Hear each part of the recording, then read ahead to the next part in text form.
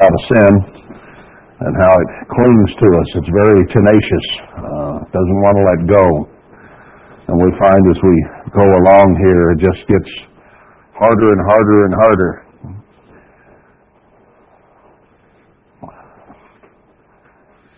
We came down to chapter 9. We've had 4 plagues here.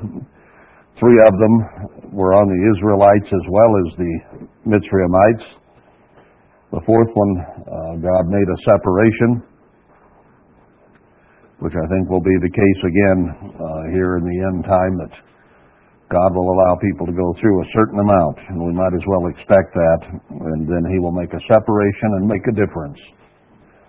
I don't know that to be the case, but He does work in patterns, and it has never been easy for any generation of God's people, whoever they were, whenever they were called. He's not made it easy for anyone. So I don't know why we should think that it would be easy for us. Why are we any more special? And in fact, as I look back and I see the men of old and the women of old who were obedient to God, I don't feel very special at all. I feel like one of these sinners here. So, we have our fight to fight. Anyway, picking it up in chapter 9, after Pharaoh had hardened his heart for the 4th time, God said to Moses, "Go and tell him, Pharaoh, that the Lord God of the Hebrews need to be let go. And if you refuse to let them go and hold them still, the hand of the Eternal is upon your cattle, which is in the field, on the horses, the asses, the camels, the oxen, the sheep. And there shall be a very grievous murrain." And that, I don't know exactly what that is. I may have at one time, but it's something that's life-threatening. It does kill. "The Eternal shall sever between the cattle of Israel and the cattle of Egypt, and there shall nothing die of all that is the children of Israel." So we know that He makes a separation and protects His people. Now we do have scriptures showing here in the end time He is going to make a separation and protect His people. Just at what point that is remains to be seen, but He is going to do it. So what we're reading here is true for today. And the Eternal appointed a set time, saying, "I'm going to do this thing." And He did it in verse 6, "And all the cattle of Egypt died, but of the cattle of the children of Israel died not one." Now it says all here. I should look that up in the Hebrew, because they didn't every animal in Egypt die that night, because we'll see as we go on through, there's 2 or 3 times more where it's mentioned that there were still cattle and they were still dying of other things. So it may have been a majority of them, but the translation there is probably a little bit poor. Maybe you should say the majority or most or something like that, because the story can't contradict, and it does talk about cattle a little further along, we'll see here. Anyway, Pharaoh sent a messenger, and he didn't see any of the Israelite cattle dead. And he hardened his heart again in verse 7. So God told Moses to speak to Aaron and take hands full of ashes of the furnace and sprinkle it up in the air in front of Pharaoh. Ashes are pretty fine after you burn wood down.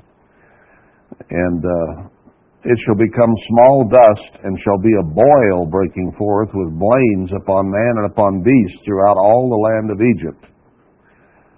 So they did that, and the magicians in verse 11 couldn't even stand up because of the boils. They were so painful, and apparently so many of them. They were standing right there when he threw it all up in the air, probably, because they were there to try to duplicate these things still. And they couldn't even stand up. And he got his heart hardened again right there. So he told Moses, get up early in the morning, go to Pharaoh again. Pharaoh's probably getting pretty tired of seeing these two people. He says, tell them to let me go. Let us go. He says, for I will at this time send all my plagues upon your heart and upon your servants and on your people, that you may know that there is none like me in all the earth. So God is going to show them that He is God. There are many scriptures that show He's going to show the whole world that He is God here at the end time as well. So the parallels between this story and what we are experiencing and about to experience is the same. And He said, tomorrow this is going to happen. So the Lord did that thing on the morrow, and all the cattle of Egypt died. But of the cattle of the children of Israel died not one. So here again, all the cattle die. Well, obviously it wasn't all at this point. Then we go down to number 6, verse 9. Let's see, I guess I already covered that. We got past the boil. Now we're supposed to be over here on the other page. We don't have to go through it twice, do we? Here he says He's going to stretch out His hand in verse 15 and have a pestilence, and you'll be cut off from the earth. Pestilence kills people, a lot of them. So what He's doing here is absolutely destroying the whole empire. He's killing nearly all the animals. A lot of the people are dying. We'll see as He goes on, He destroys almost everything that's there. And verse 17, as yet exalt yourself against my people, that you shall not let them go. Is He going to do that? So they have the pestilence. Now we come to number 7. And He says, behold, tomorrow about this time I'll cause it to rain a very grievous hail, such as not been in Mitzrayim since the foundation thereof, even until now. You've been in a hailstorm? I'm sure we all have. A lot of us are here from Texas. I know you have. And I've seen them as big as softballs. Not all of it, but a few. And then the book of Revelation, it says there'll be about 120 pounds. That'd have to be a pretty good sized hailstone. So I don't know how big these were. But He said to gather their cattle, everything in the field, and all the people, bring them home, and put them under shelter, or they'll die. So the ones, verse 20, that feared the word of the Eternal among the servants of Pharaoh made his servants and his cattle flee into the houses. They still weren't going to admit God. They weren't going to obey God, but they were getting scared of Him. The fear of the Lord is the beginning of wisdom. So they're beginning to get a little wise here. And some stayed in the field and left their cattle in the field. So then He told Moses, stretch forth your hand toward heaven, that there be hail upon man, beast, and upon every herb of the field throughout the land of Mitzrayim. So He's going to destroy any crops. We'll see trees, everything. So He stretched His rod toward heaven, and there was thunder and hail, and fire ran along the ground. Lightning that was just flickering along the ground, apparently, throughout the land. And He stretched forth His rod toward heaven, and there was thunder and hail and the fire along the ground. There was hail and fire mingled with the hail, very grievous, such as there had never been since it became a nation. Went through, verse 25, the hail smote all the land, man and beast, every herb of the field, and broke every tree of the field. Had to have been some pretty good-sized hailstones, I'd say, to break the trees down, break all the branches and the limbs off. So cattle, people, vegetation, only it didn't hail in Goshen where Israel was. This time they didn't come back to Pharaoh. Pharaoh sent and called Moses and Aaron. He said, this time I've sinned. The Lord is righteous, and I and my people are wicked. So he's turning loose just a little bit, isn't he? Or is he? He says, oh, I've sinned. Boy, entreat the Lord, so there might be no more of this thunder and hail. I'll let you go, and you shall stay no longer. Sin will lie to you and tell you something and not true. Our emotions, our feelings, our thoughts, our humanness will lie to us, and Satan will certainly lie to us. He's going to do lying signs and wonders for the whole world to see, and they'll think he's God. Are you going to be deceived when you see lying signs and wonders? They're going to be pretty miraculous. He's going to call fire down from heaven. There was fire from heaven right here. This was God doing it, but we know that Satan is going to call fire from heaven too, or at least the beast and false prophet who were under Satan's spell. So he made out like he was repenting. He was hoping that maybe they'd go away and leave him alone, maybe. So verse 29, Moses said to him, "As soon as I am gone out of the city, I'll spread abroad my hands. All this will stop. But as for you and your servants, I know that you will not yet fear the eternal God." So Moses lets him know, you may say you've sinned, and you may say you're going to let us go, but I know better. You're not going to fool me at this point. And then it talks about all the grains were smitten. So Moses went out, spread his hands, and it stopped. And then Pharaoh saw it stop. And he sinned yet more and hardened his heart, he and his servants, verse 34. And he wouldn't let them go. So he had lied. No way. So Moses says, "Go to Pharaoh again. I've hardened his heart. And I'll show you signs before him, that you may tell in the ears of your son, of your son's son, what things I have worked in Mitzrayim, and my signs which I have done among them, that you may know how that I am the Eternal." Now, what difference does it make for him to pass this story along if it doesn't have meaning for the future? If it was just past history and never going to happen again,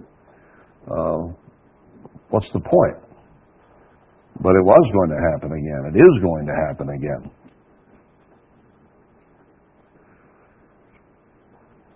Verse 3, Moses and Aaron came to Pharaoh and said to him, "Thus says the Lord God of the Hebrews, how long will you refuse to humble yourself before me? Let my people go. And if you don't, tomorrow we'll have some locusts." We got another little goodie picked out for you here. Seems no end of problems. They'll cover the face of the earth. You won't be able to see the earth. They'll eat the residue of that which is escaped, which remains from the hail. So the hail knocked it all down, beat it all up. Now the locusts were going to come and devour every green thing left. Just brown Sahara Desert, I guess, is what it would have looked like. Not that this was in the Sahara, don't get me wrong. I do believe it was over here. Pharaoh's servant said to him in verse 7, "How long shall this man be a snare to us? Let them go, that they may serve the eternal their God. Know you not yet that Egypt is destroyed?" Don't you realize what this is doing to our economy, to our nation, to our people? That it's completely destroying the empire. You know that fits, doesn't it? What is God going to do at the end of times here? He's going to turn the angels loose, then he's going to turn the 7 last plagues, and most life on earth is going to be destroyed. Every empire will be destroyed. And then Satan is going to be bound so that he can't influence people anymore. So what's happening here is reflected later on. I said I wouldn't go there. Not going to the scriptures, but I'm kind of giving the story away. But you're smart enough, you already know that. It's destroyed. But Moses and Aaron were brought again to Pharaoh, and he said to them, "Go serve the eternal your God. But who are they that shall go?" He says, "Well, okay, let's make a deal here. I'll do it, but who's going to go?" Moses said, "We'll go with our young, our old, our sons, our daughters, our flocks, and with our herds will we go, for we must hold a feast to the eternal." Now that must have sounded strange to Pharaoh, because they were asking to go 3 days' journey And Pharaoh told them, don't go far and come back. But if they were going to take the whole kit and caboodle, you'd get the idea that maybe they weren't coming back. You know, you packed the U-Haul, you didn't just put in your toothbrush. And he said to them, let the Eternal be so with you, as I will let you go, and your little ones. Look to it, for evil is before you. This isn't going to work out well for you, but go ahead. Not so. Go now, you that are men, and serve the Eternal, for that you did desire. And they were driven out from Pharaoh's presence. So he said, go, and then he apparently told his servants and his soldiers and his guards that were there, run them out. So they probably got run up at the point of a sword here. Then verse 12, the Eternal said to Moses, stretch out your hand over the land of Mitzrayim for the locusts, that they may come up upon the land and eat every herb of the field, even all that the hail has left. So God knew he wasn't going to let them go, even though Pharaoh said go and ran them out of the palace. So he went ahead and sent the locust. And an east wind all that day and all that night, and in the morning the east wind brought the locusts. They went over all the land, and no such locusts, neither after them shall be such. There are times over in Africa when they have terrible plagues of locusts that eat everything in sight. But apparently it's never been as bad since as it was right here, probably anywhere on the earth. So they covered the face of the whole earth so that the land was darkened. 15. They did eat every herb of the land, all the fruit of the trees which the hail had left, and there remained not any green thing in the trees or in the herbs of the field through all the land. Then Pharaoh called them in haste. Send a messenger, ride a horse, hurry.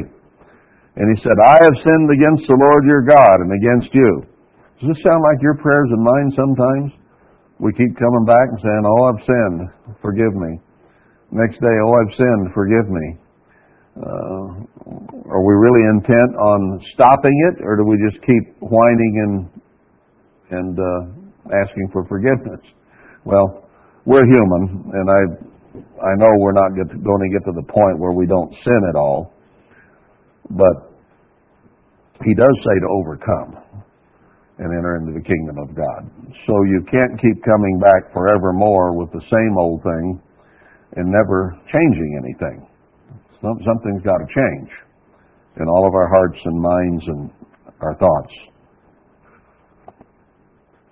Because Pharaoh now is starting to admit, yeah, all right, I sinned, but you don't see him doing anything about it. In fact, you won't see him doing anything about it throughout this whole story. And he finally dies at the Red Sea because he will not turn loose. So if you're expecting him to turn loose here, your expectancy is not good. Human nature and the devil will not turn loose of us as long as we breathe air on this earth. That's just a fact. So we have to be eternally vigilant until our change comes. Anyway, he said he'd sin, verse 17. Now therefore forgive, I pray you, my sin only this once. It's the last time. Just forgive me this one time, and entreat the Lord your God that he may take away from me this death only. And Moses went out, entreated the Eternal, and then the west wind came and blew them all into the sea. Got rid of all the locusts. So Pharaoh said he'd repent, so God got rid of every locust. But then his heart was hardened, and he wouldn't let them go once the locusts were gone. It's funny how that sin and temptation and repentance cycle works. You know, when you're tempted, you'll let your mind go somewhere, you'll let it get where it shouldn't be, and maybe you'll do something you shouldn't do. But during that temptation phase, it's so difficult It's so difficult. And you might even have the emotion, well, if I just go ahead and do it, then I won't be tempted. I won't be going through this anymore. But if you give in and go ahead and think or do whatever it is you were thinking or wanting to do, then starts the next phase, which is the bad conscience and forgive me, finally. And then you finally feel good and think, boy, that's behind me now. I got that whipped. And then temptation comes back. So it's kind of a catch-22, and whatever thought processes, whatever selfishness, whatever covetousness, whatever idolatry we might have, it's cyclical like that. You keep going through those phases, and at some point you have to throw a monkey wrench in there and get enough of God's help to break that cycle and stop that particular sin, whatever it might be, and maybe then you can start working on another one. But it's very, very difficult for us to do, and each human mind is a little different. I mean, most sins are common to most people. I mean, the Ten Commandments, it's pretty simple. But sometimes we have certain weaknesses is greater than other weaknesses we might have. And those are the ones that we seem to fight the most. Maybe you're just plain lazy. That can become a sin too, because we're supposed to be zealous and active, and we're supposed to do what we do with our might and with zeal. And if we're lazy and the roof's fallen in, that becomes a sin of omission. Not commission, but omission. You omit to do what you should do. So you have to break it. And the only way we can is through the Spirit of God. Because humanly, we just don't have the willpower, the drive, the ability to do it. I know people in this world sometimes make resolutions and sometimes they make some changes. So I'm not saying you can't change anything without the Spirit of God, but anything spiritual and spiritual changes, you need help. And the other problem is you have the cycle with maybe one of your difficulties, and you think you got it under control. It's like bobbing apples. You get this one pushed under and you think it's under control, so you're going to go and bob this one. About the time you get this one pushed down, that one comes back up. So this is an endless deal that we're fighting here. O wretched man that I am, who can save me from this body of sin and death, Paul said. And then he immediately answered, only Christ can do it. So that's our only hope. Anyway, he hardened his heart again, verse 21. The Eternal said to Moses, stretch out your hand toward heaven, that there may be darkness over the land of Mitzrayim, even darkness which may be felt. Not just sort of dark, but I mean like you're in your coffin dark. No light whatsoever. Or as the old rancher used to say, dark as the inside of a cow. I've never been on the inside without opening the cow first, but I imagine it's pretty dark. There's a lot of different ways to express it, maybe. Moses stretched forth his hand toward heaven, and there was a thick darkness in all the land of Egypt 3 days. It wasn't just dark, but it was thick in such a way that it felt, you could feel it. I've never experienced that kind of dark. When there's no moon on a cloudy night, we had New Moon Bible study, and I try to get home. I need a flashlight, because if there's no light over there, I can't see. It can be pretty dark on a moonless night, and the stars cut out too. But to feel the darkness, it would incite panic, I'm sure. A lot of people are afraid of the dark, and if we got that dark, man, something's going to get you when it's that dark. I remember when I was a kid, it was about a quarter mile or more to my grandparents' house, and I'd walk home at night sometimes, and the closer I got to home, I knew whatever it was that was behind me was going to get me. And I'd walk faster, and I'd walk faster, and then I'd get to the fence, and I'd be in a panic to get through the fence, get barbed wire stick on me, cross the lawn, and by then I'm running, and I jump on the porch, because I know that headless man or whatever it is back there is going to get me. And it wasn't this dark. So a lot of people just completely panic and go nuts in the darkness. So we can only imagine what this must have been like. It was thick darkness for 3 days, day and night, no light whatsoever. They saw not one another, neither rose any from his place for 3 days. It was so dark, they couldn't even get up and move around. They just sat right where they were for 3 days. That would probably be called a fast. You can't get up and move around. You can't get anything to eat. Besides that, if you go out to get something out of the garden, it's already been ruined by the hail and the locusts anyway. They were coming down close to starvation here, the whole nation. But all the children of Israel had light in their dwellings. They probably used candles. But did God make the darkness so thick that you couldn't light a candle? I don't know. You had to have oxygen to breathe. But they sat in their one spot for 3 days. Pharaoh called to Moses and said, "Go, you serve the Lord. Only let your flocks and your herds be stayed. Let your little ones also go with you." So he, at this point, realized that nearly everything in Mitzrayim was dead, and that their cattle had survived and their crops had survived. So he said, "Take your families, take everybody, but you leave your animals here." And maybe at this point now, his advisors had let him know, there isn't anything left. We don't have anything to eat. And Moses said, "You must give us also sacrifices and burnt offerings, that we may sacrifice to the Lord our God. Our cattle also shall go with us. There shall not an hoof be left behind.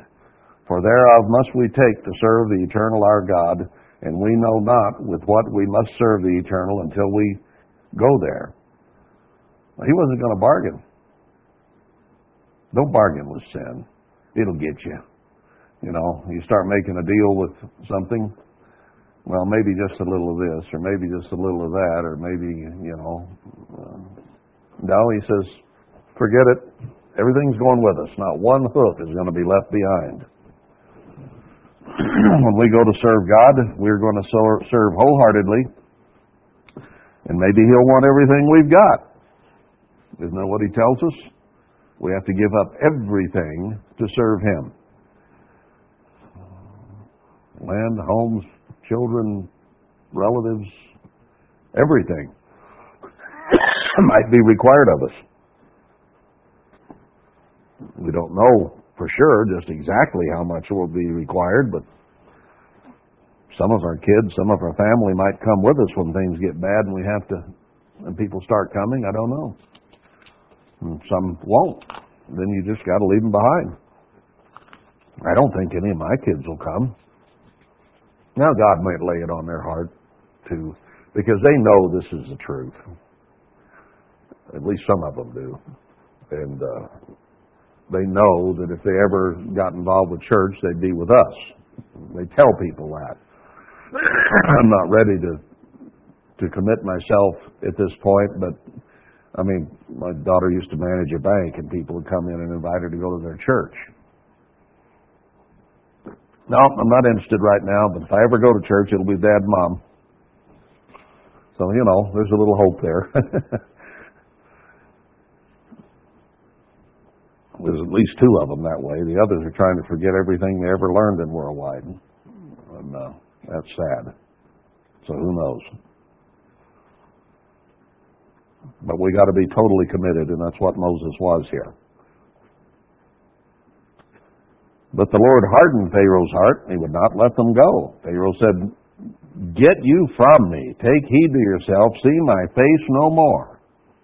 For in that day that you see my face, you shall die." And Moses said, "You have spoken well. I will see your face again no more." Don't go away and don't come back. Okay, we'll do that. And I don't want to see your ugly mug again anyhow. I want to be gone. So chapter 11, that's 9 plagues now that have come on them. See, Revelation talks about the 7 last plagues. Here they had 10. But there are plagues that come before that. That's just the 7 last ones. I haven't counted up how many are actually in the book of Revelation. But there's a lot. Well, even the 2 witnesses are going to send all kinds of plagues and various things on the end. So there's going to be more plagues, I'm sure, at the end here than even were wreaked on these people. But anyway, Moses didn't see his face again as we go on through the story. The Eternal said to Moses, "I'll bring 1 plague more upon Pharaoh and upon Egypt. Afterward he will let you go from here. When he shall let you go, he shall surely thrust you out from here altogether." That's an important thing to remember when we get down to when they actually left.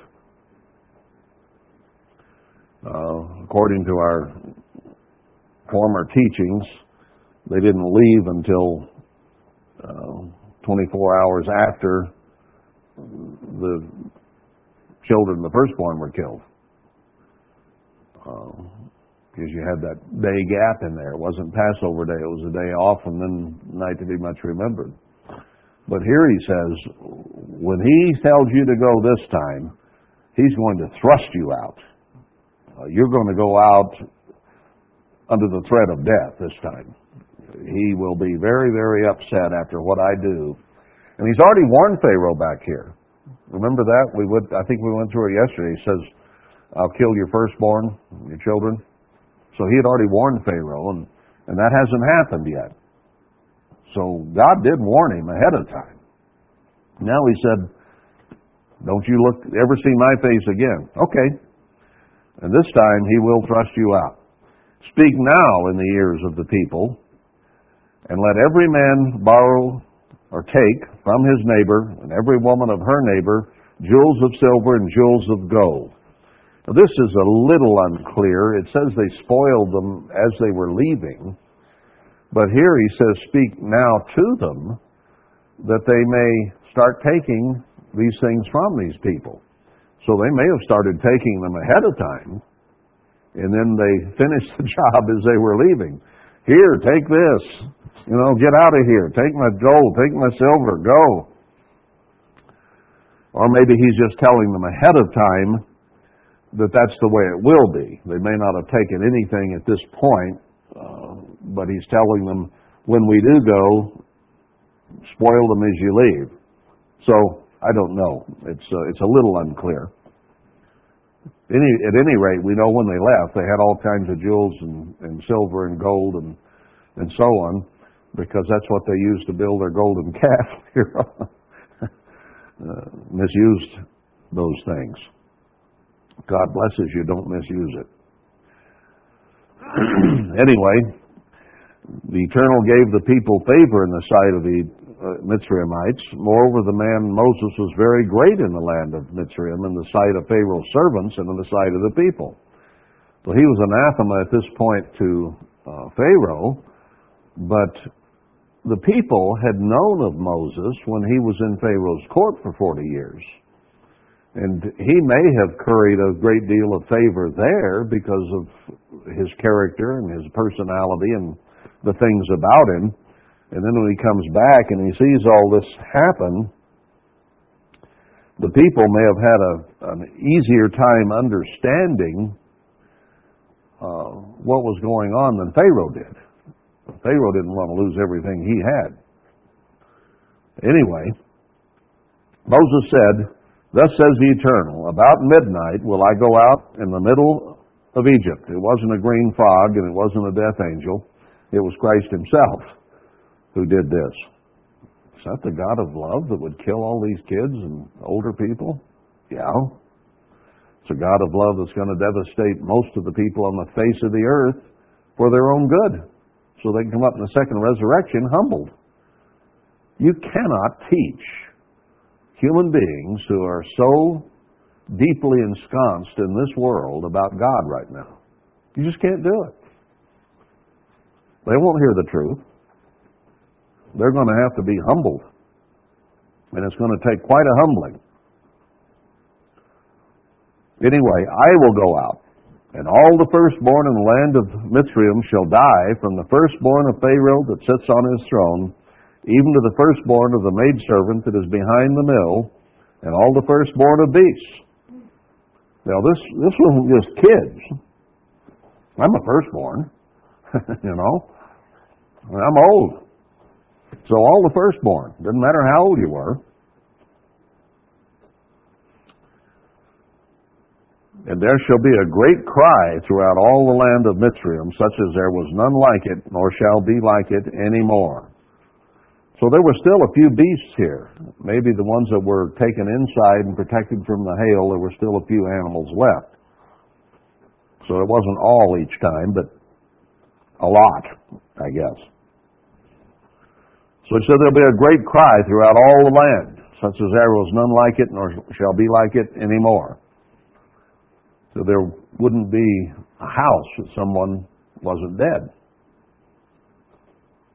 But against any of the children of Israel shall not a dog move his tongue against man or beast, that you may know how that the Eternal does put a difference between the Mitzrayimites and Israel. Does God make a difference between sheep and goats? Does God make a difference between the righteous and the sinners? What does the book of Revelation say? The sinners will perish, the righteous will live. He's using that same judgment right here, and he's going to make a difference so that not even a dog will bark.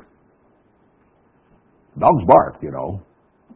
They see something or hear something in the night, they bark. There's a couple people back here. I hear their dog every once in a while, bark in the night. It's not loud, it doesn't bother me. It's all right.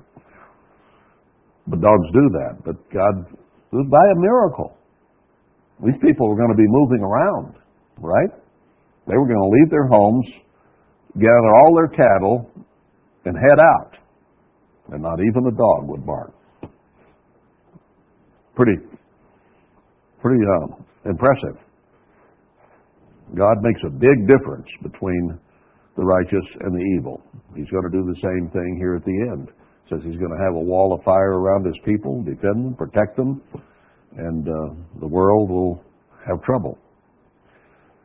Verse 8, and all these your servants shall come down to me and bow down themselves to me, saying, get you out, and all the people that follow you, and after that I will go out. And he went out from Pharaoh in great anger.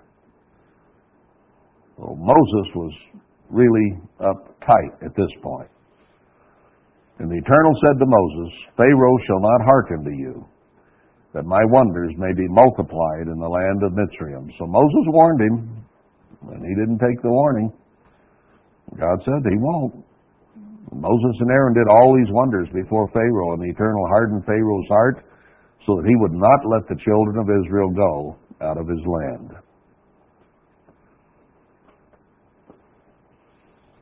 Let's see, do I want to get into this? It changes here. And if I get into this, it's going to be, well, we got a few minutes here. Oh, I took you a long time yesterday, didn't I? We went overtime. Let's just stop at chapter 12 for tonight. And we'll see you tomorrow evening about 7.